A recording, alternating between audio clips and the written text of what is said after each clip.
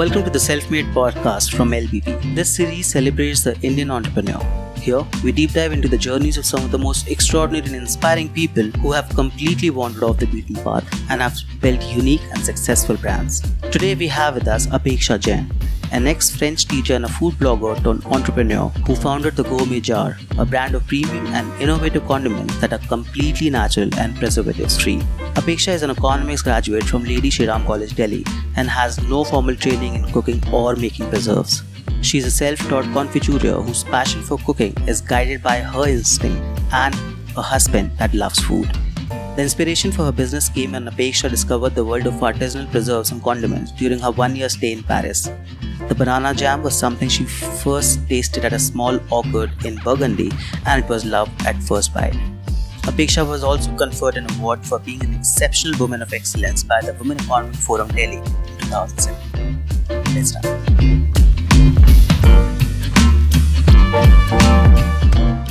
Welcome, Apeksha. Thank you so much for joining us. Hi, happy to be here. Let's start with, I think our first question obviously becomes the journey behind starting your own business. Where did the inspiration come from?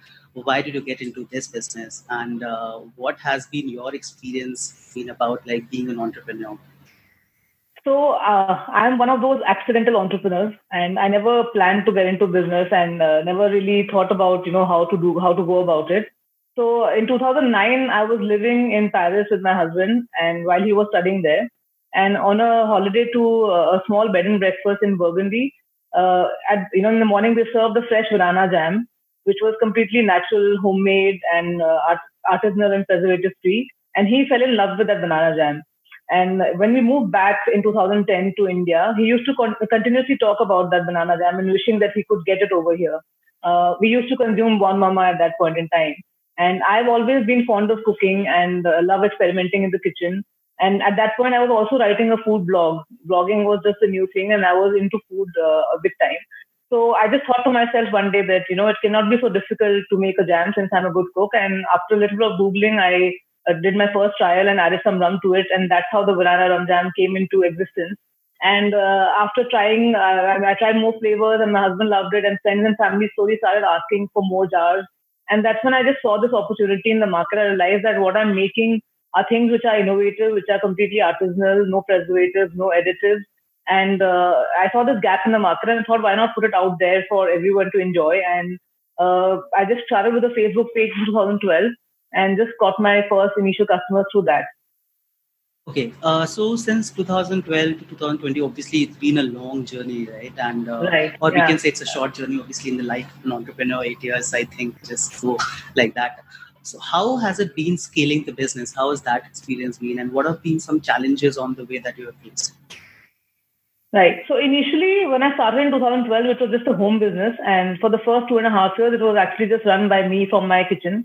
And slowly, as I got opportunities, I was approached by certain organic stores, some retail stores, even a couple of hotels who were interested in buying the products and stocking them. And that's when I realized the potential of what I was doing and moved out of my home into a small unit in Noida. And I set up a small 1,000 square feet production unit and hired a few women to help me out. And that was the first boost, and I would say my first experience of running a proper business in a way. But of course, there were lots of challenges. Firstly, as I had said, I hadn't planned to do a business, so I never studied it. I never knew what to. The first biggest challenge was how to run a business. What is it to do a business really? I had no background in it. I've not done an MBA and no background in hospitality either. So one thing was just to how the same thing I was making at home, how to make it in a larger scale and keep the same quality, consistency. And even if I wasn't making the product myself, then how would my team manage the same as well? And then, of course, just, understanding numbers. I think that was my biggest challenge because to run business, you have to understand numbers, the finance accounts. I was really clueless about it. And, startup terms like runway, run rate, burn rate, convertible note, incubation. All of these are alien. Free money, post money. I didn't know the difference between pre-money valuation, post-money valuation, ACOS, bootstrapping. All of this was completely alien. And I had to learn all of this literally. And even the difference between cash burn and and loss, I didn't really know that there was a difference in that. So all of this was something that I learned over the years. And in fact, I learned, I think, all this after raising my seed round of funding, because it was during that process that I really had to understand all of this. So that was one thing. And then finding suppliers, because back in 2012, 13, jars were, not so fashionable as they are now. Now everything is served in jars, but at that point, it was very difficult to find the right jars, the suppliers for it, and the lids, and I mean all of that. Just going around the whole Delhi and finding the items that I need for my production, and then of course dealing with authorities when the government officers who come. I have like no idea what compliances need to be done when you set up a business. And then slowly over time, as different officers from different branches or departments would visit the factory, that's when I would realize, oh shit, I have to do this compliance, or I have to do this also, and this is also needed. So I think these were some of the biggest challenges in the beginning.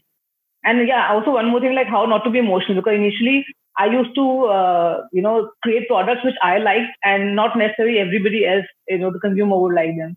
So I did create some products that did not do very well, and I was very emotional initially, and I had to take a call eventually, and to stop making those products. So how not to be emotional about the products that I'm making, or if we have to, like in this COVID time, for example, had to do a few layoffs and things like that. So that, being an emotional person, was very difficult for me to deal rationally with all of these.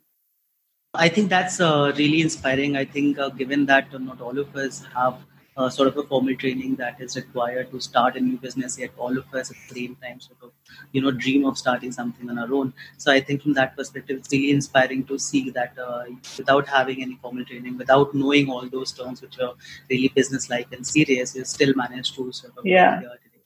That's amazing. We talked about distribution slightly, so let's explore that slightly more further. How did that distribution came into, because the market obviously is very competitive. The retailers obviously have products on their shelf that they have higher incentive to push. So how did you manage that battle with the retailers? Where did you go out, and what was your first first say 50 stores where you guys were available? So, like obviously, initially my supply was direct to consumers, because I was selling it, through Facebook, and I also, in fact, had a small store in Shapurjat back in 2014, 2015. So we used to sell from there as well.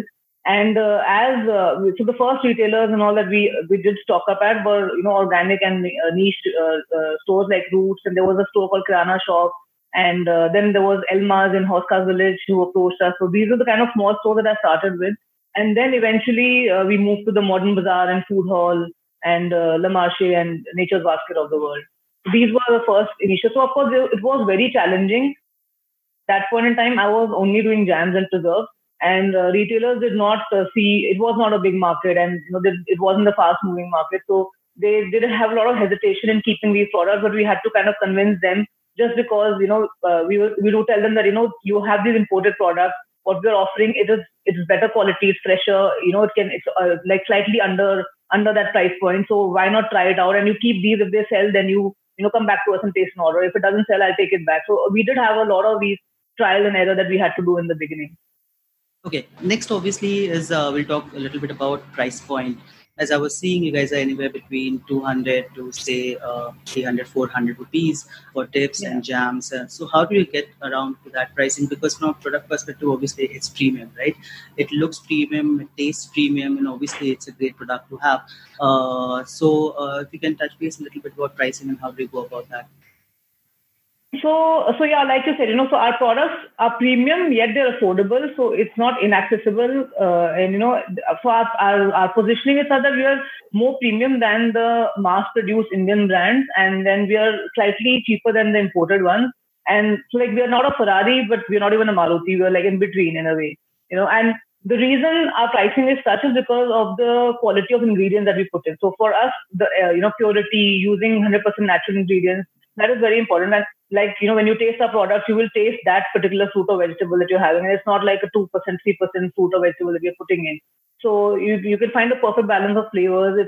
We even grind our own spices and our own salt. We now buy like whole salt and rock salt, and we grind it in house. So that's how we maintain quality and consistency. And because of the sourcing that we do, the pricing is slightly higher. Our cost of production is much higher, and everything is at this point also handmade. So we have an all-women production team, and every product is like still made by hand, still labeled by hand, even after all these years.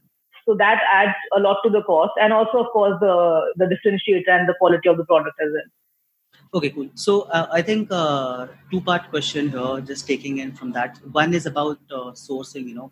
Where do you source your products from, and what has that challenge been like? Because obviously that is a challenge in itself. Yeah, yeah. So initially, of course, I would source. I mean, I would buy my raw materials from the mandi or from the local markets. And over the years, we have slowly, reached out to farmers directly. And a lot of our produce now comes from farms directly. So our tomatoes, for example, come from a farm in Uttarakhand. So we've contracted a farmer there to grow them for us. And our Malta comes only in season November and December from this range near Bhimtal where this Malta grows, and our strawberries come from Mahabaleshwar. So our figs come from Nasik. So we have basically now tried to get all our raw materials from the source, and where it's good, and that also we stick to that area so that we are consistent with our product as well. And it has been challenging, of course, because just getting stuff, and especially in the summers, through like in the 45, 48 degrees heat from different parts of the country, it becomes very challenging. But somehow slowly we have been able to increase our quantity to that level that we are able to get them directly to our factory. So sourcing is one part of it. Obviously, you have great products, but then you obviously have to create great products to take to the market. So that means it has to taste great and everybody has to accept it. So what was that battle like, and how did you come to conclusion saying, hey, this is the product that I want to take to the market, and this tastes well, and it is everything that I can think of in a good product? So initially, of course, my way of doing it was I would create it at home, something that I would eat, and my husband would be the first guinea pig, and we would try it at home and with our friends and just see what the feedback is. But over the years, then I did make a few mistakes with certain products, which when you put it out there, when you're looking at numbers, when you're in a larger market, some people do not realize. Like one of those products was an orange mustard. I personally loved it. There were some people who did love it, but the numbers did not add up. It was not selling in retail as much as whole grain mustard, for example, because people understand whole grain mustard, they know what to do with it, how to use it, but they did not understand what an orange mustard is until probably they tried it, and few people did like it. So that's one learning that we had, that we have to see what the consumer wants, and then so I reversed my process in a way that I would not think of what I like to make, but I would think of what does the consumer want, and then we would see, like, for example, what we realized very quickly is that people in India eat more savory than sweet. Jams are not part of our regular lifestyle and everyday eating habits. So we moved towards mustard, and then we launched our pestos, and now our latest launches were pasta sauces. So we were hearing from consumers what they want, and a lot of people used to ask us for pestos as well when we were doing jams. And then when we do R&D, when we do trials, over the years, I've got a good set of regular customers. And then, of course, a lot of people in the F&B industry, right from chefs to, retailers. And so we would send out samples of whatever we make to these people and then get their feedback and then work on it and do repeated trials until we found something which was well appreciated. And that's how we do the new product development now. Okay, awesome. I think one question that all the entrepreneurs sort of get is, what has been your biggest challenges, especially when it comes to the government policies and the regulations in setting up your own warehouses and industry, your own production unit?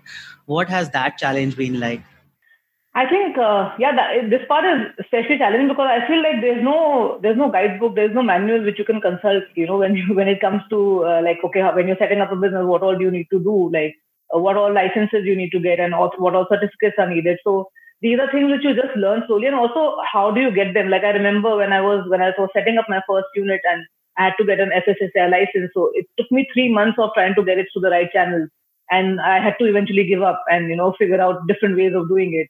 And I think that's something which then I feel that the government websites are very, very user unfriendly, I would say, and you just completely get lost in it whenever you try to find some information, and that kind of poses a big challenge when you have to do compliances, and you get to know, like I said, only when you're faced with a challan or some officer coming to your factory.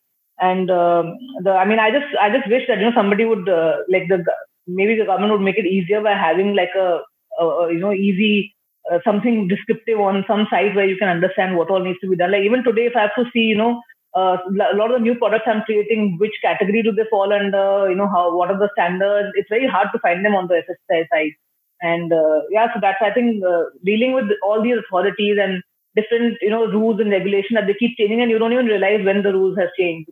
And especially I feel a lot of notifications, especially in UP, being in Noida, everything comes in Hindi. and it's like hardcore Hindi, not even Hindi that we can understand. So that I think is very, very, because whenever we get one of these notices, it's hard to understand what's written in that, I wish they could just, I mean, I'm not saying don't send it in Hindi, but just send the English copy or easier Hindi or regular Hindi that you can understand. So that I think is also very, very, very difficult as well.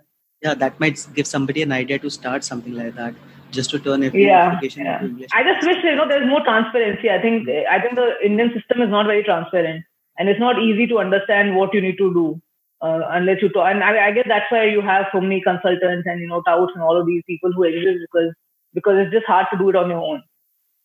Completely understandable. All right. So moving on. So I think we have covered a lot of challenges. I think as a next part, it's important to understand what were the factors that turned you into a success. I think just the fact that we were doing something which was very honest, which was very, and it was like, you can see in our label, it's a very clean label, it's transparent. You can see the product inside. We don't have any I numbers on our product. Everything is like the ingredients that we're using are something which are there in your home kitchen. And that was one thing, being all natural and yet innovative and packed with flavor. Everything that we make, we ensure that it's got it's got a balance of flavor and you feel like you're having something delicious. That is one thing. And then I think our packaging helped as well because of being so modern and classy, and it stands out on the shelf. And then I would say that, just consistently having good quality products, batch after batch, that was one thing. And all of this helped me get a lot of free PR in the beginning and word of mouth. And I think people would talk to their friends about it. And, that's how it spread. So these were some of the things. And also we got like, shelf life, a long shelf life, and being able to keep it on the ambient shelf without having preservatives. That was, I think, one good USP, because a lot of products which are on the shelf have preservatives in them, or they're kept in the chill section. So we managed to actually crack that bit, that we were making products that were all natural, preservative free, but at the same time they had a decent shelf life. What is your advice for businesses which are run by women? I mean, I don't think there's anything different that you have to do as a woman. I feel it's just, you're just doing business, whether you're a man or woman, it doesn't really matter. It's probably the investors who look at it differently. But, as in terms of business, you have to do the same thing. And I think the only challenge is to assert yourself, because a lot of people don't take women seriously.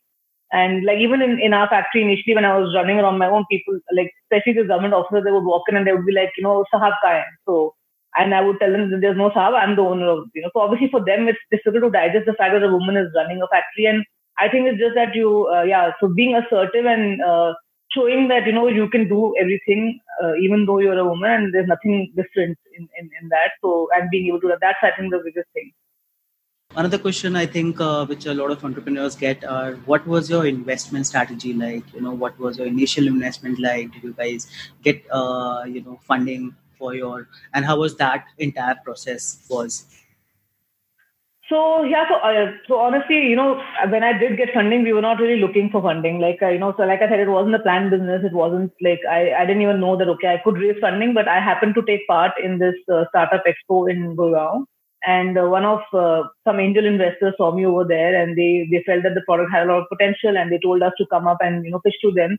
And it seemed like an interesting opportunity. So I went ahead and I pitched to them, and then they were quite interested in it. And so we raised the seed round of funding. We raised about 60 lakhs back in 2016. And that's how I that helped me take the business to the next level. It helped me like scale up. And then my husband also quit his job and joined me after that. And we together have been able to scale up the business and, make it a much larger one from then.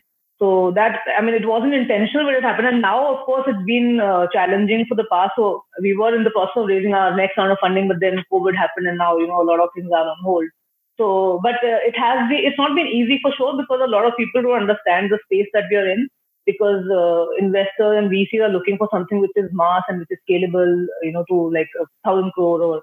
So the point is that, for us, because it's a niche area, because we're making premium and gourmet products, and even though they are affordable and they're not like inaccessible, the market is there, but it's not like a mass market. So it is definitely challenging. We need to find somebody who's passionate about gourmet and about food and who understands the space. So that does prove to be a little bit of a challenge. Okay, since we were talking about COVID, I think it's important to address that elephant in the room, I guess. So before we started this conversation, you were telling me that during this COVID, this time, you basically had a lot of issues working out in Noida. So what has that challenge been like, and what is your strategy post-COVID world? Where do you see this is going?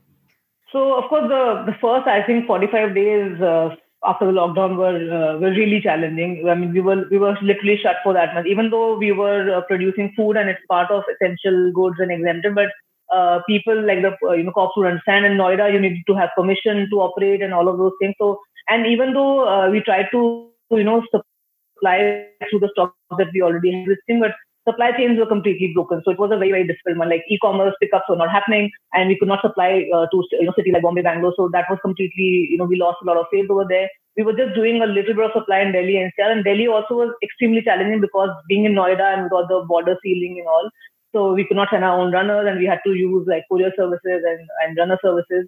So that was, and we could not produce as well. So there were multiple challenges happening at that point. And of course, 40% of our business until March used to come from the hotels and restaurant segment, which completely has gone for a toss. So now even payments are not coming in. So getting payments, keeping the cash flow going, I think is our biggest challenge at this point in time.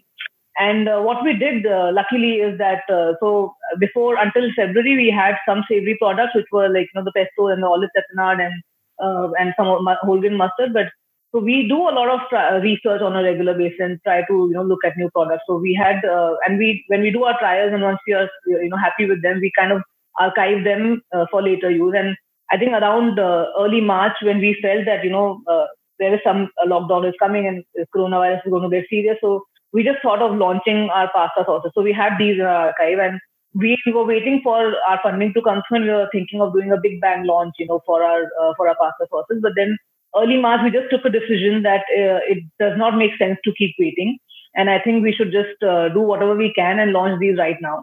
So in fact, our labels got delivered to us like 2 days before the lockdown happened. So it was just good timing, and we launched these just like during the lockdown. And I mean, the response has been phenomenal. We have just been selling them on our site and a few stores in Delhi, and people are loving it. And they cooking at home is a new trend, and I think our pasta sauces have made it much easier and simpler for them to cook at home. And it's a quick meal, and at the same time, they know that they're eating something which is healthy. It's free of preservatives. It's not like got that off taste like packaged food. And so that's what we did, and it's been a raging success till now, I would say. And we're really looking forward to grow the savory range with these categories now. So, and of course, being in Noida, the border issues and all proved. I mean, even today now also the borders are still sealed, and it's challenging to get supplies to Delhi every day right now. So, and because the consumer habits are changing, and people are cooking at home, so we see a good opportunity now. And we are seeing a very good response towards our savory segment as well. So our plan now post-COVID is, of course, direct to consumer, like everybody. That's the only way to reach the consumer now. So we are focusing much more on our online channels, of course, social media, Instagram ads, Google ads, all of that, and also partnering with other like-minded brands and selling on their platforms as well. And then Amazon, of course, as well. So our challenge, our strategy going forward is to do more online and increase our savory portfolio so that these products can fit into the daily lifestyle of our consumers. Because even though they may have a jam, like it may take a few months to consume it, but a pasta sauce or a pesto can be consumed in a few days. So I think that's our strategy now going forward. Hopefully, LBB will also be part of your strategy going forward. Yes, it is. It's been, I think, a few weeks we've been selling on LBB, and we've had a great response. Yeah. Okay. How did you figure out the shelf life stability of the product? Because talking about without the preservatives, we are able to we have a longer shelf life for the products. How did you manage to stabilize that? So basically, what we did is like sugar is a natural preservative. Like when I started out, I was making jam. So you don't need chemicals and preservatives in a jam, in a way to preserve it. So the only thing that we do is our jars are vacuum sealed so that until you open them, they can be on the shelf. And after opening is only when you need to refrigerate it. And initially, obviously, I understood that, sugar, salt, spices, oil, vinegar, all of these are natural preservatives. And that's how traditionally things were preserved, right? That's how jams came into existence. That's how pickles came into existence, because people were trying to preserve the produce, which is seasonal. And all of these are natural preservatives. That's what we're using. And now going like in the past few years, as my team grew, I've hired people from a food technology background who have experience, who understand the science of food and the chemical chemistry of food. And through their knowledge and their understanding, they've helped me develop the savory range, without any preservatives and additives and no sugar either. And the main thing is that our packing technology enables us to create, and the bottle has its own environment inside. It's sealed. It's got a vacuum seal, and we kill all the microbes and bacteria which is inside in the product, and that's how we get a long shelf life. After you took your business pan India, how long did it take you to become profitable? And there is a second part to it. How did you maintain quality standards and delivery time, which I think is really important from people who are actually sending out products? Right. So on the first part, so we were profitable in the middle for a little bit, and now when we have been scaling up, we are not profitable currently. So that is one thing. So there's no straight path as such. And second part is quality. I mean, I'm there. I have a good team, that I can rely on, and we have set certain parameters like finish parameters. For example, if there's a sugar level, so we have a pH level. We have some instruments to check those finish parameters, and we ensure that we reach those parameters at the end of the cooking process, and that's how we maintain it. And even today, every batch is tasted either by me or my production manager, who's there if I'm not in the factory. So one of us tastes and gives the go ahead, and then we bottle the product. So that's how we are able to ensure that we have good quality and consistency of product. And delivery, unfortunately, there's not a lot that we can do on our end, because once we give it to the courier partner, it's up to them really. Like even in this last 2 months, it's been very challenging to get packages out and make them reach on time. Some packages reach in a day or two, some take forever, some get lost. But luckily, those are very, very few. But we just ensure that we keep the customer, we keep communicating with the customer, keep them informed about what is happening, and we ensure that if there's any complaints or any issues, we take it up with the delivery partner and we get it sorted. Yeah. Okay, I think we're talking about COVID and the challenges. I think one question becomes: what is your expectation from the government? I mean, should they step in, and if they step in what capacity, and how are you looking from a policy framework perspective? What should be their steps to help out entrepreneurs like yourself? Yeah, I think the government definitely has to step in. That's the only way we can kind of keep small businesses alive, because there's a lot that everybody is suffering on, whether it's cash flow, whether it is payments. And I think they have taken some steps in terms of the deferment of EMIs and moratorium and all, but I feel deferment is not really an answer. You're just delaying our payments, but they should probably forego them, and at least not charge interest, because even if you're deferring the EMIs, you're still charging interest on it, which is payable later. So that should definitely be one thing that I should look at. And I think also support in terms of salaries, payments of wages and salaries. There should be some support that should come from the government, because there has to be an actual cash infusion into the system of the MSMEs instead of just loans. Because right now, they're delaying EMIs and charging interest on it, and you're offering loans, but it's all just going to increase the debt of these small MSMEs. It's not going to help in terms of creating generating cash as such. So I think that is one thing that needs to be looked at, especially payments. I think larger organizations, it should be mandatory for them to pay MSMEs in 45 days, because nobody respects that. Maybe it's there on paper, but enforcing that, ensuring that it's done, enforcing it, and big corporations being made to pay on time, that is something very important for cash flow, because that's the biggest struggle I think that every small business has. And and the last thing is, of course, expectation and clean websites, making it user friendly, easy access to information. I think that's very important. Okay, so as I said, more questions coming from people. I think I'm just going to take one more, which is what are some of the interesting ways you marketed the gourmet jar, and where did you market it to take the word out? I mean, we know about that you started with Facebook, but that's one channel. Where else did you market, and how did it perform, and what was the best marketing channel for you that actually worked out in your favor? So I think initially we did a lot of, these markets like farmers markets. And I remember there was this, the first farmers market called Nukkad Mandi that happened. And so we used to be a lot out there in events, whether it was, even we've done a lot of LBB events as well in the building, So I think these events where you have direct access to the customer, they helped us a lot. And things like palettes, Zafes, they helped us, create the brand with the consumer, where they could taste, and especially because our products are something which people need to try, to understand why they're paying a premium for it. So events where we could reach out to consumers, that helped significantly. And of course, my store in Shahpujat, I think that was a good platform as well, where I could get visibility and where people could actually come and experience the product. Okay. Circling back to, I think initially we were talking about, you sort of learning all these things about policies and what was right to do and what not. You sort of learned on the job. Did you hire an outside consultant from the very get go? And was it like sort of helpful? Because again, that is also an investment, especially in the initial part of the business when you really do not have that much capital. So did you all sort it out yourself, or did you hire an outside consultant or a lawyer to help you sort through that entire thing?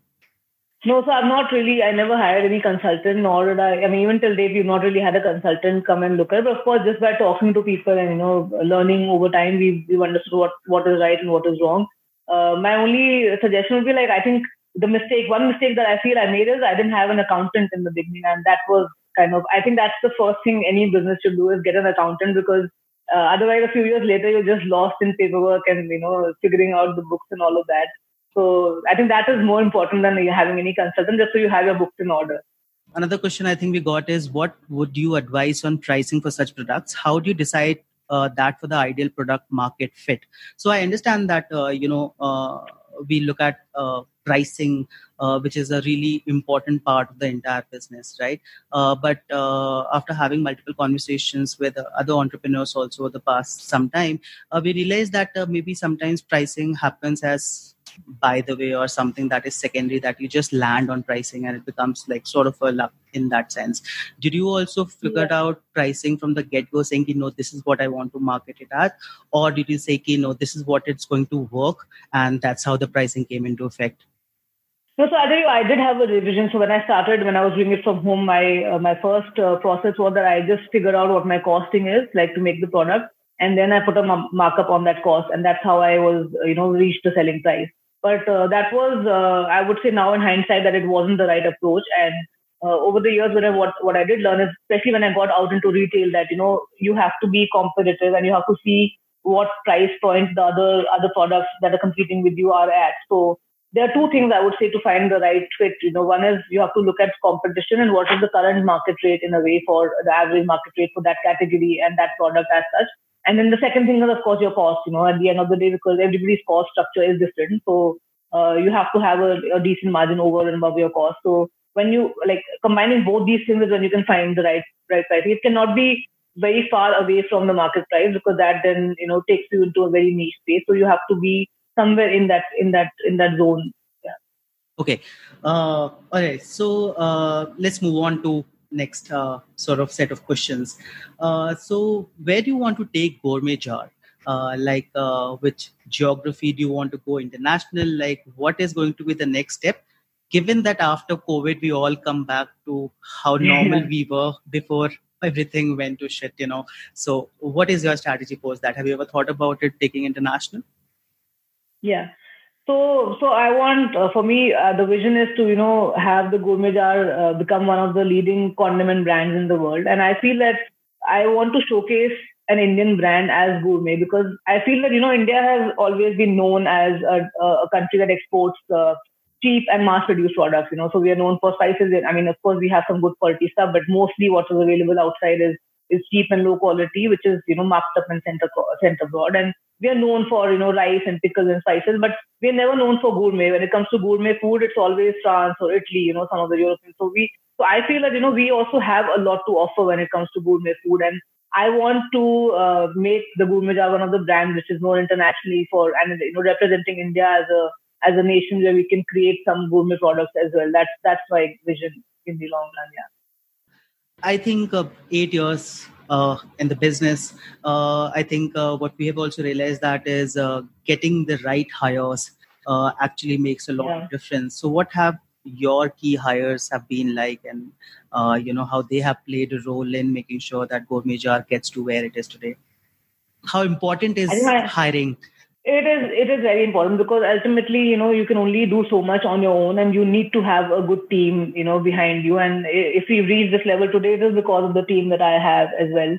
And I think my first key hire was my husband. I would say that when he joined, it could really scale up to the next level. And then, of course, having my production manager, because of course, I cannot be there all the time. And to ensure the consistency, quality of the product, I think having a production manager and who understand the technical aspects of the business, because of the production, sorry, because I am, I don't have any background in that, so I don't understand the science of food as such, even though I've learned over the years, but he understands more than me. So having somebody who can complement your skills and knowledge, that helps. And then I would say, like, even, I mean, they're not key hire, but the women, that make the products for me, I've had some of them with me for like more than 5 years now. They were the first few people that I hired when I set up my unit, and I think they are kind of the backbone of the brand, because even if I'm not there, even if my production manager is not there, they are the ones who are actually standing on the floor and making these products day in and day out, and they know what to do even if I'm not there. So I think if they don't make it well, then it will not it will not taste that good. So I feel that these people are very important as well. All right, I was going through and I was reading a lot about Gourmet Jar wherever it's been published, and I think there is a really good story that comes out. So I was listening to some really interesting podcasts, and somebody said that storytelling will never go out of fashion.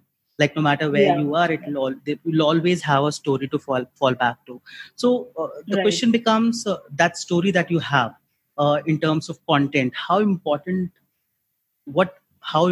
or what role does that play into marketing, and how does that help you take Gourmet Jar to the next level? Has that been an important aspect from a marketing perspective, the storytelling and where the product came from, and the kind of you have employed women to do this, and it's no preservatives and whatnot? Yeah, definitely. I think marketing is about storytelling, so you have to communicate the story, how the brand began and what so we have been doing that, and that has definitely helped. And I think the most important thing is it helps create an emotional connect with the consumer. And, you're not just a mass produced or a factory produced brand and without a soul. So storytelling helps bring a soul to the brand, and, put a face to it. And there's some emotional connection when people buy the Gourmet Jar. They feel they're buying, they're helping somebody, they're supporting the women who are making it, and it's like made by a person, not like produced in a factory. I think that changes when you have good storytelling and you build an emotional connection with the brand. So that is definitely part of our marketing. All right. So I think we have final 5 minutes. We have now 2-3 more questions to go. I think one question would be, what other businesses inspire you? I think, firstly, because I love coffee, so the coffee businesses inspire me for sure. And I think Epigamia, for example, is one brand which, their story is also very, very inspiring. And so I mean, I love Blue Tokai, the story of Blue Tokai as well. How do you find this team of women who work in your kitchen and whom you can trust with your product? How do you deal with employee turnover in a business where recipes are confidential? So, this is very interesting. It's obviously very challenging as well. So, like I tell you, the way I started is that when I set up, I hired a few women. And if you look at the Noida industrial area as such, it's mostly men who are working, and women, they don't like working in these kind of factories that are there over here. And when I started, so I hired a few women, and they had not worked anywhere else before in any other factory.